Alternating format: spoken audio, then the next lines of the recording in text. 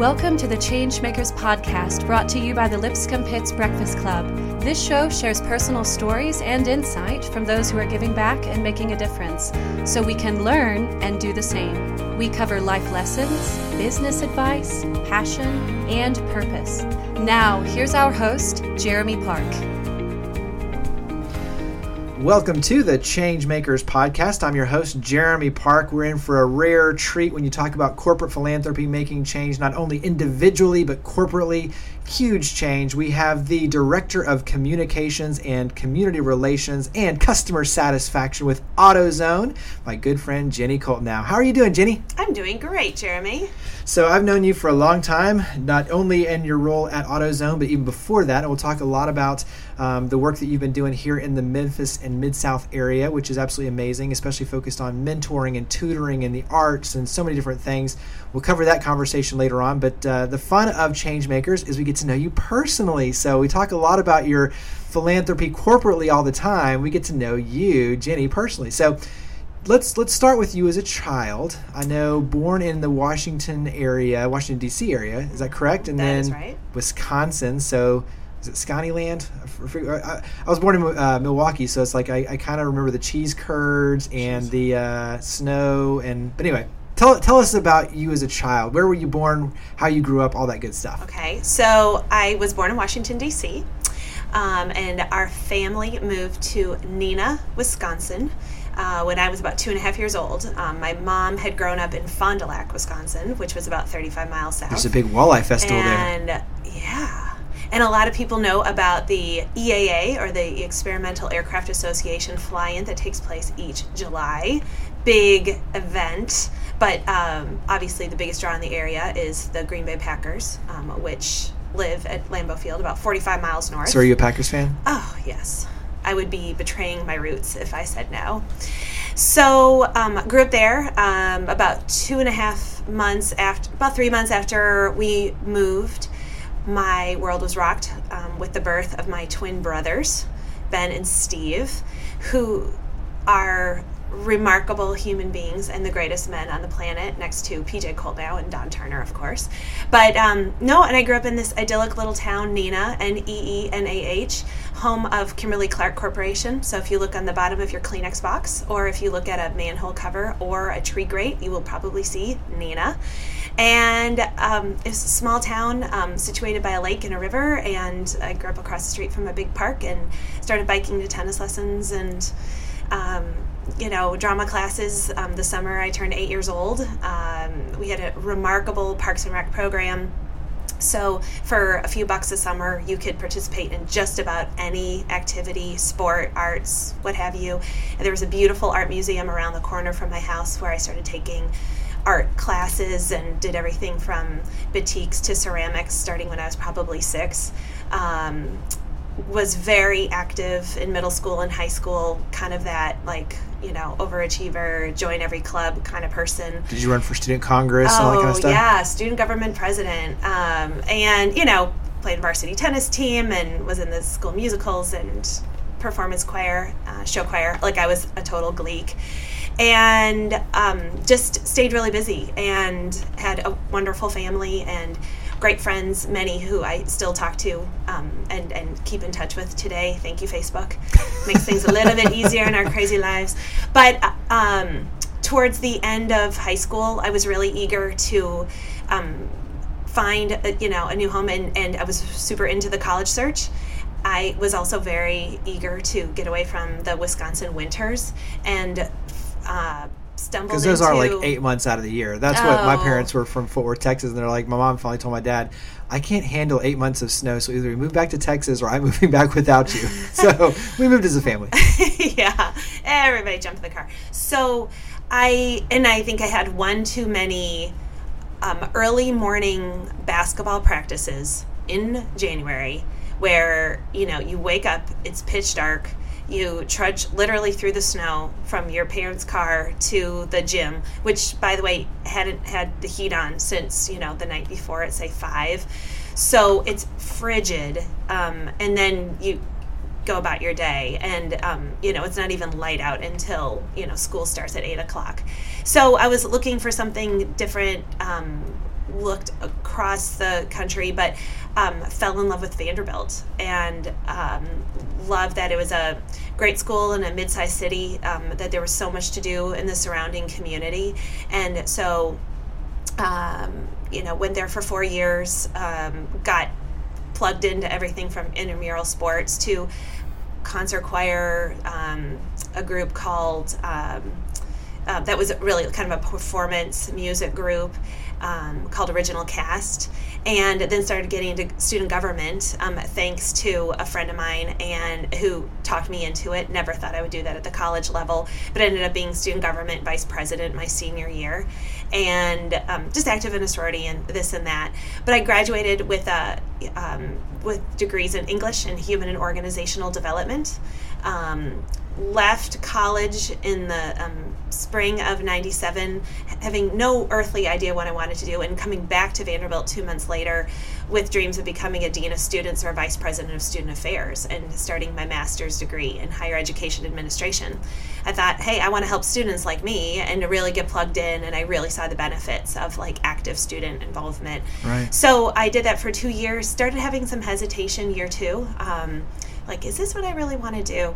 And but I had the fortune of doing internships at Middle Tennessee State, Vanderbilt. Actually spent a summer at Arizona State University, and Tempe summers. That's nice, hot. Woo! I don't think I was ever fully hydrated for like 3 months. Well, you've gone from extreme to extreme cold to extreme hot. No. And I graduated and actually moved to Memphis because my dream job was at the University of Memphis, and I had an opportunity to be the assistant coordinator of student activities. So I began overseeing all the student organizations. I supported the Greek system, student government. 3 weeks after I moved to Memphis, my boss actually moved to another division, so I started overseeing the Student Activities Council. Pretty daunting when half the students were actually older than me, and really needed to be able to support and coordinate a lot of their activities. That was everything from concerts to week-long festivals. Right. But I began to question my career path, and ultimately left after a year at U of M, and really went through. I'm just curious. Did you have any sort of touch points with Memphis prior to taking that job? So in other words, did you come out here and seen it, or was it one of those where when you say dream job and all of a sudden you have this job and you move to Memphis and that's your first real step into Memphis? Yeah, I had like a friend of a friend who was already in Memphis, but really no other contacts, nothing else. It was just purely for the job. And what was your perception of Memphis at that point? I mean, I came with a blank slate. Yeah. And there were people who tried to talk me out of it and, help me sort of understand the differences between Nashville and Memphis. And I just dismissed it because I thought, you know what, I'm going to a great school. I'm going to start this great career.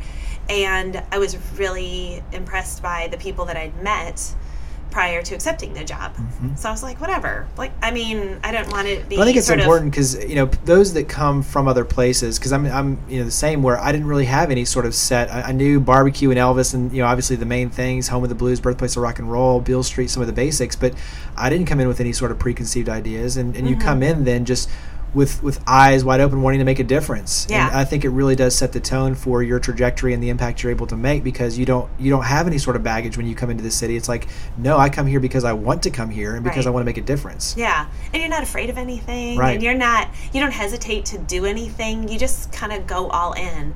And one of the things I was charged with doing was really building a volunteer program for students and creating kind of a service learning platform, which was easier said than done, but that gave me an opportunity to create relationships with folks from MIFA, from the then Volunteer Center, which became Volunteer Mid-South, which is now Leadership Memphis.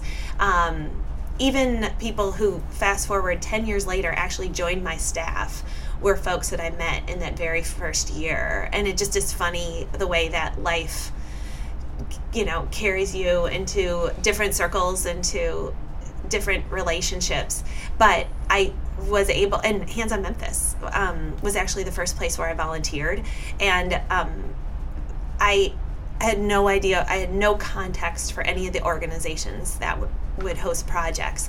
So just because it was sort of easy and very clear, one of the first places I volunteered was the House of Muse, which was a sort of cat kind of adoption center and so forth. But I was really allergic to cats. And I knew this going in. Like that. You're a trooper. I mean, I could tell you stories about growing up with 2 cats, but we were so devoted that we could never let them, we could never give them up. So, but I'd go volunteer. So you were always crying. I was just or sneezing. But I would literally get back from my volunteer project. I would immediately go to the washing machine, just strip down, throw everything in there, and as quickly as possible shower, just to rid myself and my apartment of any remnants of cat stuff. But see, that should give people hope on both sides. One, you don't really have to know anybody when you move to a city, and you can all of a sudden create these relationships and do amazing things. And 2 is you can fight your fears and allergies and go into places and make a difference too. Right. And I mean, it was such a random thing, but it was just a great place to put, because I mean, taking care of cats is pretty low impact, and allergies notwithstanding. So, but just those were the types of things I did. And actually, and one of the other cool things was that because of where my office was located, I actually befriended a bunch of the students who were involved with the International Student Association my first year.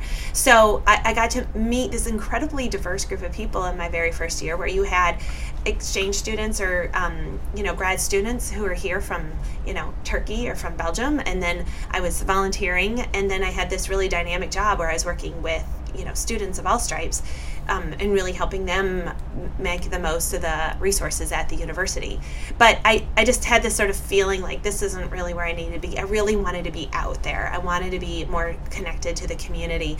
Didn't know how to do it. And this is kind of at the tipping point to kind of drop off of the .com era. So after 365 days, I left. I moved to Denver, thinking, don't ask, that's a whole nother story too, but it sounded really exciting, and I think I was ready for a change of scenery. So I moved out there with no job, worked retail, which is extremely humbling.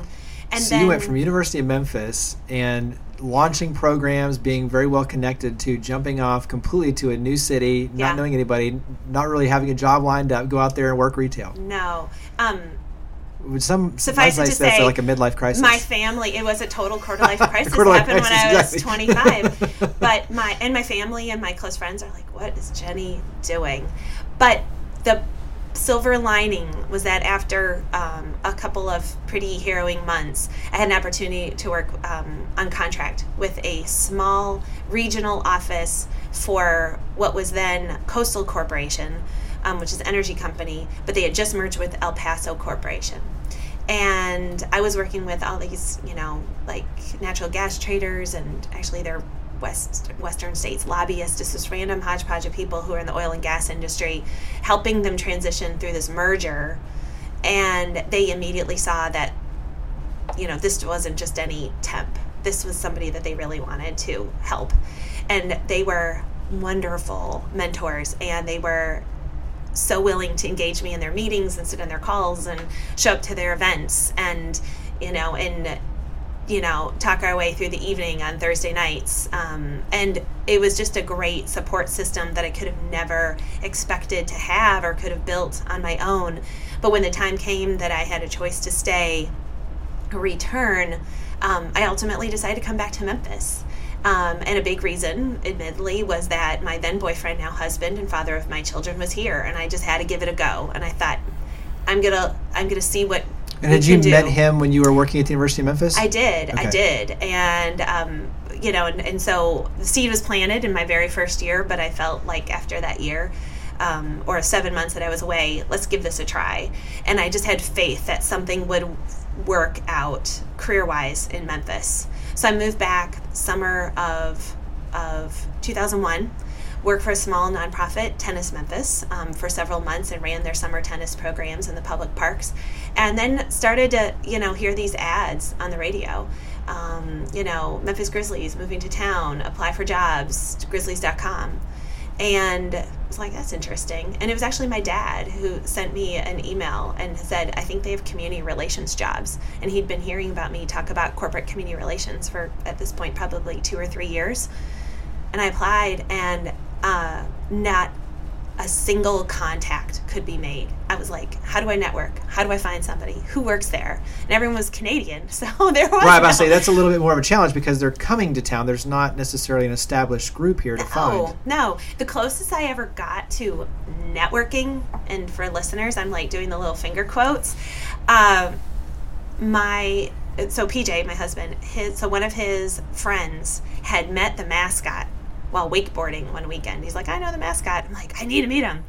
And that's how it works in Memphis. But I know the mascot, met him wakeboarding. And actually never made that contact, but fortunately really connected with the then director of community investment, and then, the rest is history. I joined the team in September of 2001, was there for 12 seasons, and had marvelous experience. It was so much more than I expected. But I think the most, probably the most eye-opening, but probably the most fortunate part of it is that I was so hungry. I was so eager to just, try everything. And we had the most remarkably visionary, generous ownership group that anyone in this business could ever expect to encounter. And they put their money where their mouth is times, add about 7 or 8 zeros. And they have continued to carry that vision because they saw the team as so much more than just, entertainment. Right. They really saw it as a force to unite the community, to inspire engagement, and to really improve the quality of life throughout our region. And I think it's clear that those goals have been accomplished. I want to jump back to that, but I want to go back before, because many times you talk about, you as a child growing up and being engaged, student Congress and government, excelling on the tennis court, excelling in music, and doing all these things. Usually that comes from pretty strong role models with your parents. Yeah. So describe your parents a little bit in terms of just some of the ways they either modeled that, or did that sort of community service aspect come from them? My parents are the kindest, gentlest people you'll ever meet. They don't complain. They are open-minded. They are inclusive. They are sensitive. They are all these things where everybody that's ever around them feels comfortable, feels welcome, and knows who they are and knows where they stand. So it wasn't so much their action, it was kind of their way of being, and believing that you should be good and that you should be truthful, and that you should be, and just help others in sort of the broadest sense. And they made everything possible for my brothers and me. I never saw a barrier to doing anything. They always encouraged me. And it wasn't this like, you're awesome. It was never like that. It was just very, if I wanted to try something, if I wanted to be involved with something, they enabled that. And there's just that level of support, knowing, seeing my dad on the side of the tennis court, or my mom, who was a voice major actually in college, try again to get me to like breathe properly when I wanted to be like, whatever, I've got this, I know what I'm doing. And then I was hoarse like 3 days later. And, that they were just always there for us. And my dad has sort of a calm and quiet demeanor about him, and my brothers and I call him Buddha, because he's just so chill and doesn't get ruffled about anything. And my mom is just this, super energetic, talkative, like social person. And so I don't think I could have had a more loving family. And then I have these amazing brothers who are my best of friends now, but we were pretty competitive. Where does everyone live at this point? Pardon? Where does everyone live at this point? So my folks split time between Wisconsin and Arizona. Okay.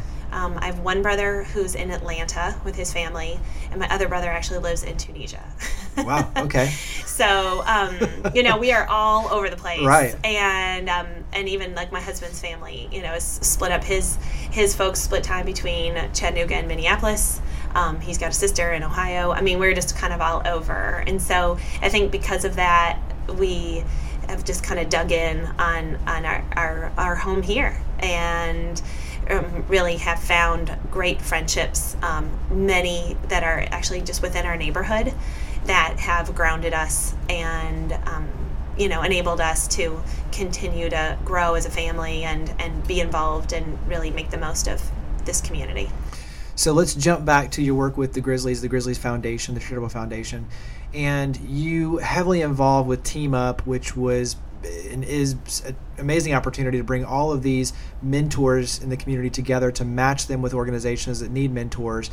That was a big part of your efforts is recruiting and training and developing mentors and mentorship programs, among other things. So when you look at your time with the Grizzlies and the Grizzlies Charitable Foundation, what stands out with you as a point of pride? When you look at, hey, my time there, these are either one thing, two things, three things that really make you proud to have accomplished? Mm-hmm. There's a lot that I'm proud of. Probably two things that really stand out the most. When the foundation was first created, the board was interested in really taking a lead on mentoring. I had no idea what that meant. I was like, okay, mentoring, nodding head, direction. What does that mean? What do we, how does that manifest? And it took a while. And I've said before that, we threw spaghetti on the walls a lot. And there's a lot that didn't stick. There's a lot of things that never really built momentum. But it was when we started reaching beyond, there wasn't a model in the NBA. There wasn't something that we could do in sports, but there were some other really cool, marketing campaigns. Then we began to look at other organizations that were really successful in mentoring. And one of my colleagues, his name's Dave Shapiro. At the time, he ran the Massachusetts Mentoring Partnership, and they had just inked a deal with the Boston Red Sox. So I reached out to Dave on a whim. We began talking over the phone. We'd have these 2-hour phone conversations, solving the world's problems and downloading on everything we knew about sports, youth development, mentoring, everything like that. And it was years after we first started talking on the phone and exchanging information that we actually met in person, of course at Fenway. And then even finding organizations like Facing History and ourselves, and then talking to folks in the league office and so forth to really begin to crystallize around a campaign, a message, and then even having local corporate sponsors like Duncan Williams who were there when we needed them most to validate what we were doing, and then not only lend their name but also their employees to serve as mentors. Smith & Nephew was another one. They were remarkable. But all of those things began to align, and then we really started to build a movement. And I look back and being able to do that, but then also being able to sort of return the favor. Years later, I ran the Boston Marathon, and the beneficiary was the Massachusetts Mentoring Partnership. It was a huge opportunity for me to be a charity runner at Boston, right? But then to know that I could raise $10,000 as at least a small thank you for the inspiration that we had from the Red Sox and the Mass Mentors was big. The other thing is that I had just an awesome team. And, we covered about a 45-year age range. We had so many different life experiences. I literally had staff from New Jersey and from Southern California. And here we were all doing this to help Memphis. And we really worked well together. And a number of folks are still here. And, it was to kind of have this dynamic, high energy, super enthusiastic, and remarkably devoted group of people that not only worked well together but just worked well with so many different partners. and we're able to carry that message so authentically that that's where we started to really get the participation and support from our fans, and even more and even internally, players and coaches and others who are saying, like, this is awesome, this makes perfect sense for our basketball team. So let's talk about the role you're in now with AutoZone. And a lot of the seeds that were planted with the work you did with the Grizzlies really carry over perfectly with AutoZone in terms of the relationships, the interface with nonprofits, the work you're doing, the community building work.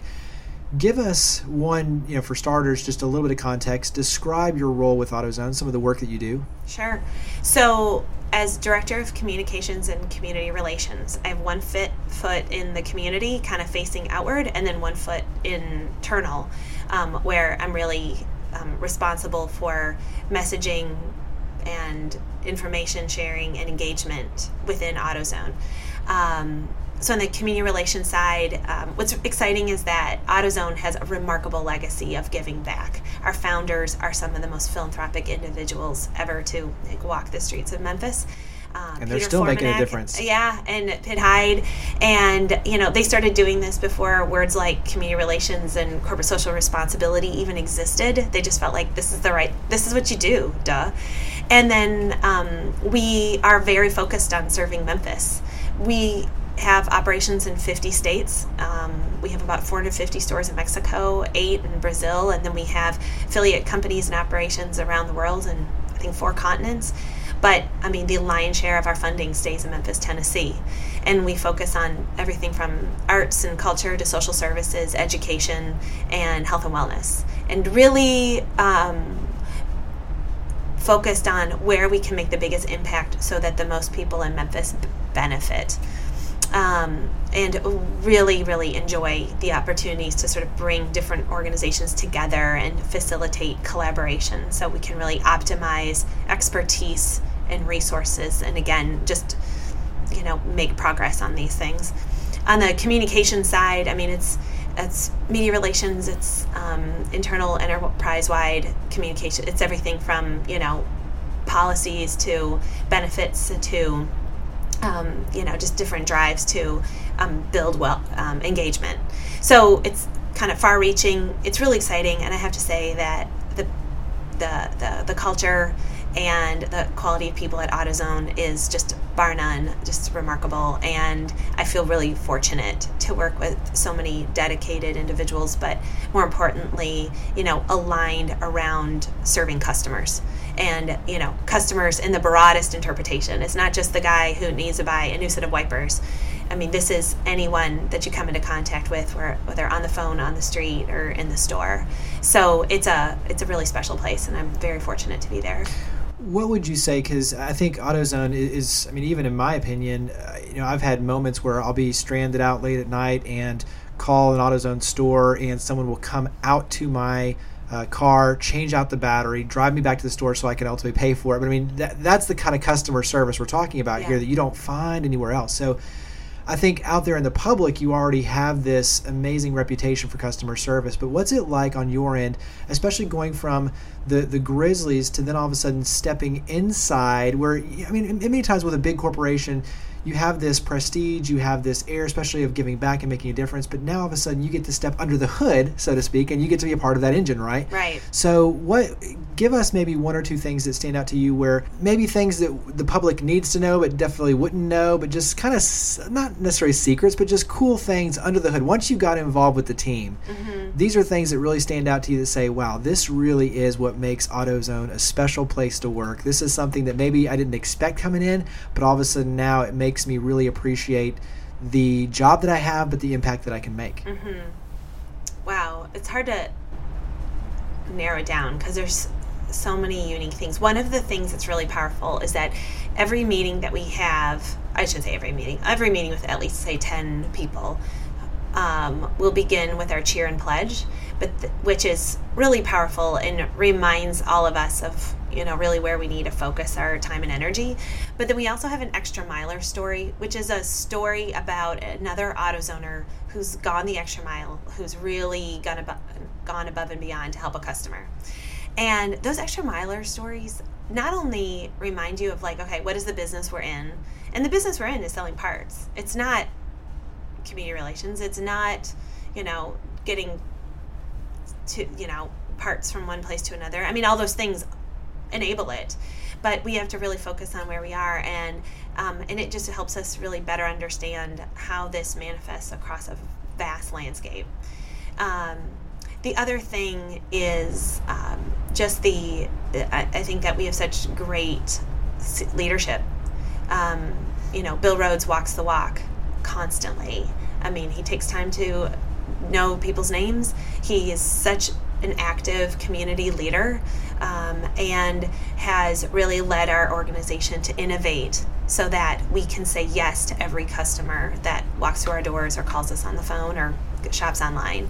And it's really complicated and it's really expensive in order to do that, because it's this massive machine that's everything from logistics to, vendor partnerships in China. But all of those things are aligned around this idea that by doing this, we will satisfy more customers, continue to grow, continue to have great jobs for people across the country and around the world. So I love being part of it. And as we kind of wrap up, we're going to do a rapid fire where it's just kind of our fun, just off the kind of head questions. But give us one more thing, specific to AutoZone. You yourself, we do a lot of seminars and workshops on corporate philanthropy and just the changing, the trends, the models.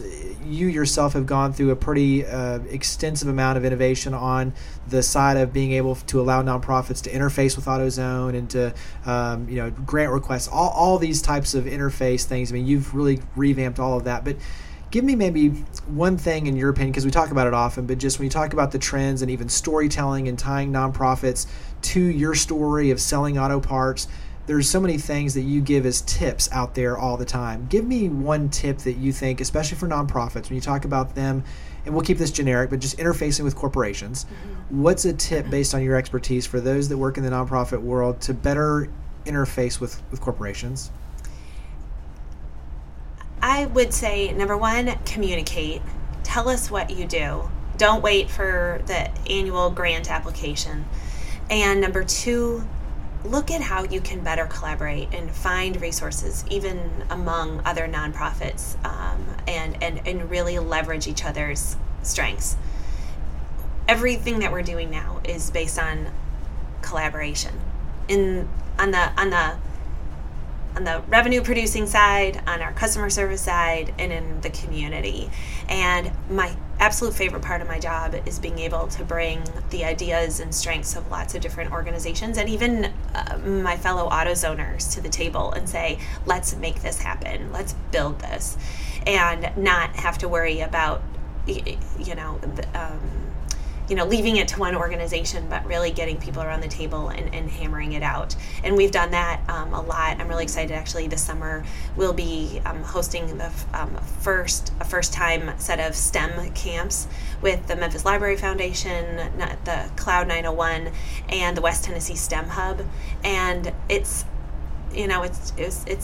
everyone being good listeners and saying, we can't do this alone, but together we can have a rockin' good program and really start to make an impact and support our business community and support young people throughout Shelby County. So this is where we do our rapid fire questions. So these are just short answers. It's me just throwing out random stuff and whatever pops into my head, and it's just a fun answer on your end to give us a little more insight into your world. So what's a recent book you've read? Recent book I've read. Oh, what is the most recent book I've read? I read South of Broad, Pat Conroy, favorite author of Prince of Tides. I love that book. I'm about to read it again, actually. It was that good. Nice. What's a recent movie you've watched? This is where we talk about kids, and I'm about to say Minions. Minions. I don't know. Other than that's probably the most recent new movie I've watched. That's how we tell those with young kids. It's always a cartoon. I'm in the same boat. Hey. Right. So, what do you like to do to relax? Run. Running is my jam, and I try to get out 3 or 4 times a week, and it is absolutely the best way for me to start my day. So it sets the tone. Favorite sport to watch, either on TV or in person? football. Absolutely. You get a little spoiled but I will say that with 2 boys now playing baseball for the first time this spring, I actually really am beginning to enjoy watching baseball for the first time in my life. There you go. Favorite place to go and visit, to travel? Ooh. So Neenah, Wisconsin ranks up there because it's just home and it's beautiful, and I love spending time in my parents' house. But 30A, Gulf Coast, there's nothing like it. Nice. What about favorite, and you can list multiple, but a favorite restaurant here locally? Gosh. So I think that just based on the frequency of visits, the Majestic Grill. But I don't know, I just had an awesome time at Hog and Hominy. I need to tell you about this story offline. Hog and Hominy and Andrew Michael Kitchen. So good. Yeah. You can't throw it out there where I need to tell you about the story and then not really tell the story. Okay, can I tell the story? Is there time? Yes, okay, time. So,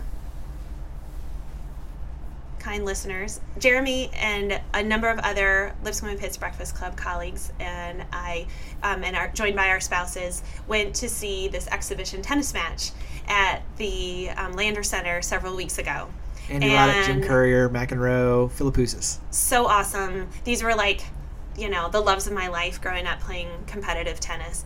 And amazing night. But we didn't eat dinner there because we were at the Lander Center, right? And we weren't doing hot dogs and warm pretzels for dinner. So the Grizzlies are playing in a playoff game. Game time was 8:30, and we thought there's got to be a place where we can watch the game other than like a smoky sports bar. So I think I went on the I Love Memphis blog, and I was like, places to watch a Grizzlies game. And I thought there's got to be an option that's not in downtown Memphis.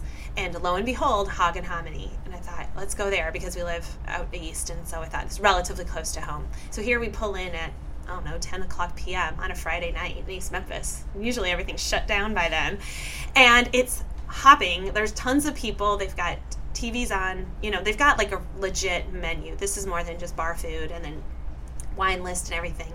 And then there's still people coming in after us to watch the ball game. It was awesome. And I thought, this is my new favorite spot, that you can actually like have it like a real dinner. It's late night. You don't feel like you're keeping the kitchen crew up late, and still like enjoy the company. It was awesome. Well, see, there you go. And it's not even a paid endorsement. Jeez, man. You start going after some paid endorsements. Yeah. All right. So let's go back to the last couple of rapid fire questions. Okay. Favorite place to eat outside of Memphis? Oh, that's a good question. I don't know. Especially like in your hometown, what's a favorite place? So if we ever go to Neenah, Wisconsin, we'll know where to eat.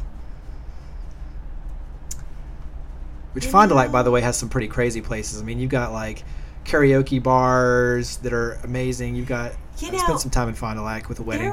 I just have this fond memory of a hotel restaurant. It's down the street. It's in Neenah. It's on Wisconsin Avenue. It used to be called the Valley Inn. Now it's called like the Holiday Inn Riverwalk or something really corporate. And they had a Friday night fish fry, and they had beer battered haddock that I must have had a gazillion times growing up because we're Catholic and that's what we did on Lent. And but it was like this crazy, like crispy, buttery. I'm sorry, no health benefit in this fish, but it was so awesome. Is that why you decided to start running? Yeah, balance this running. Out, right? And I mean, it was fantastic. And so I just have fond memories of Friday night fish fries. And it's funny how many people who move to Memphis from the Midwest, anywhere, Ohio, sweep to like Wisconsin, Minnesota, and there's just not supper clubs and Friday night fish fries. And that is, I don't know, maybe there's a market there for a future Memphis restaurant. There we go. Got some good ideas on the table here. All right, so favorite quote or saying?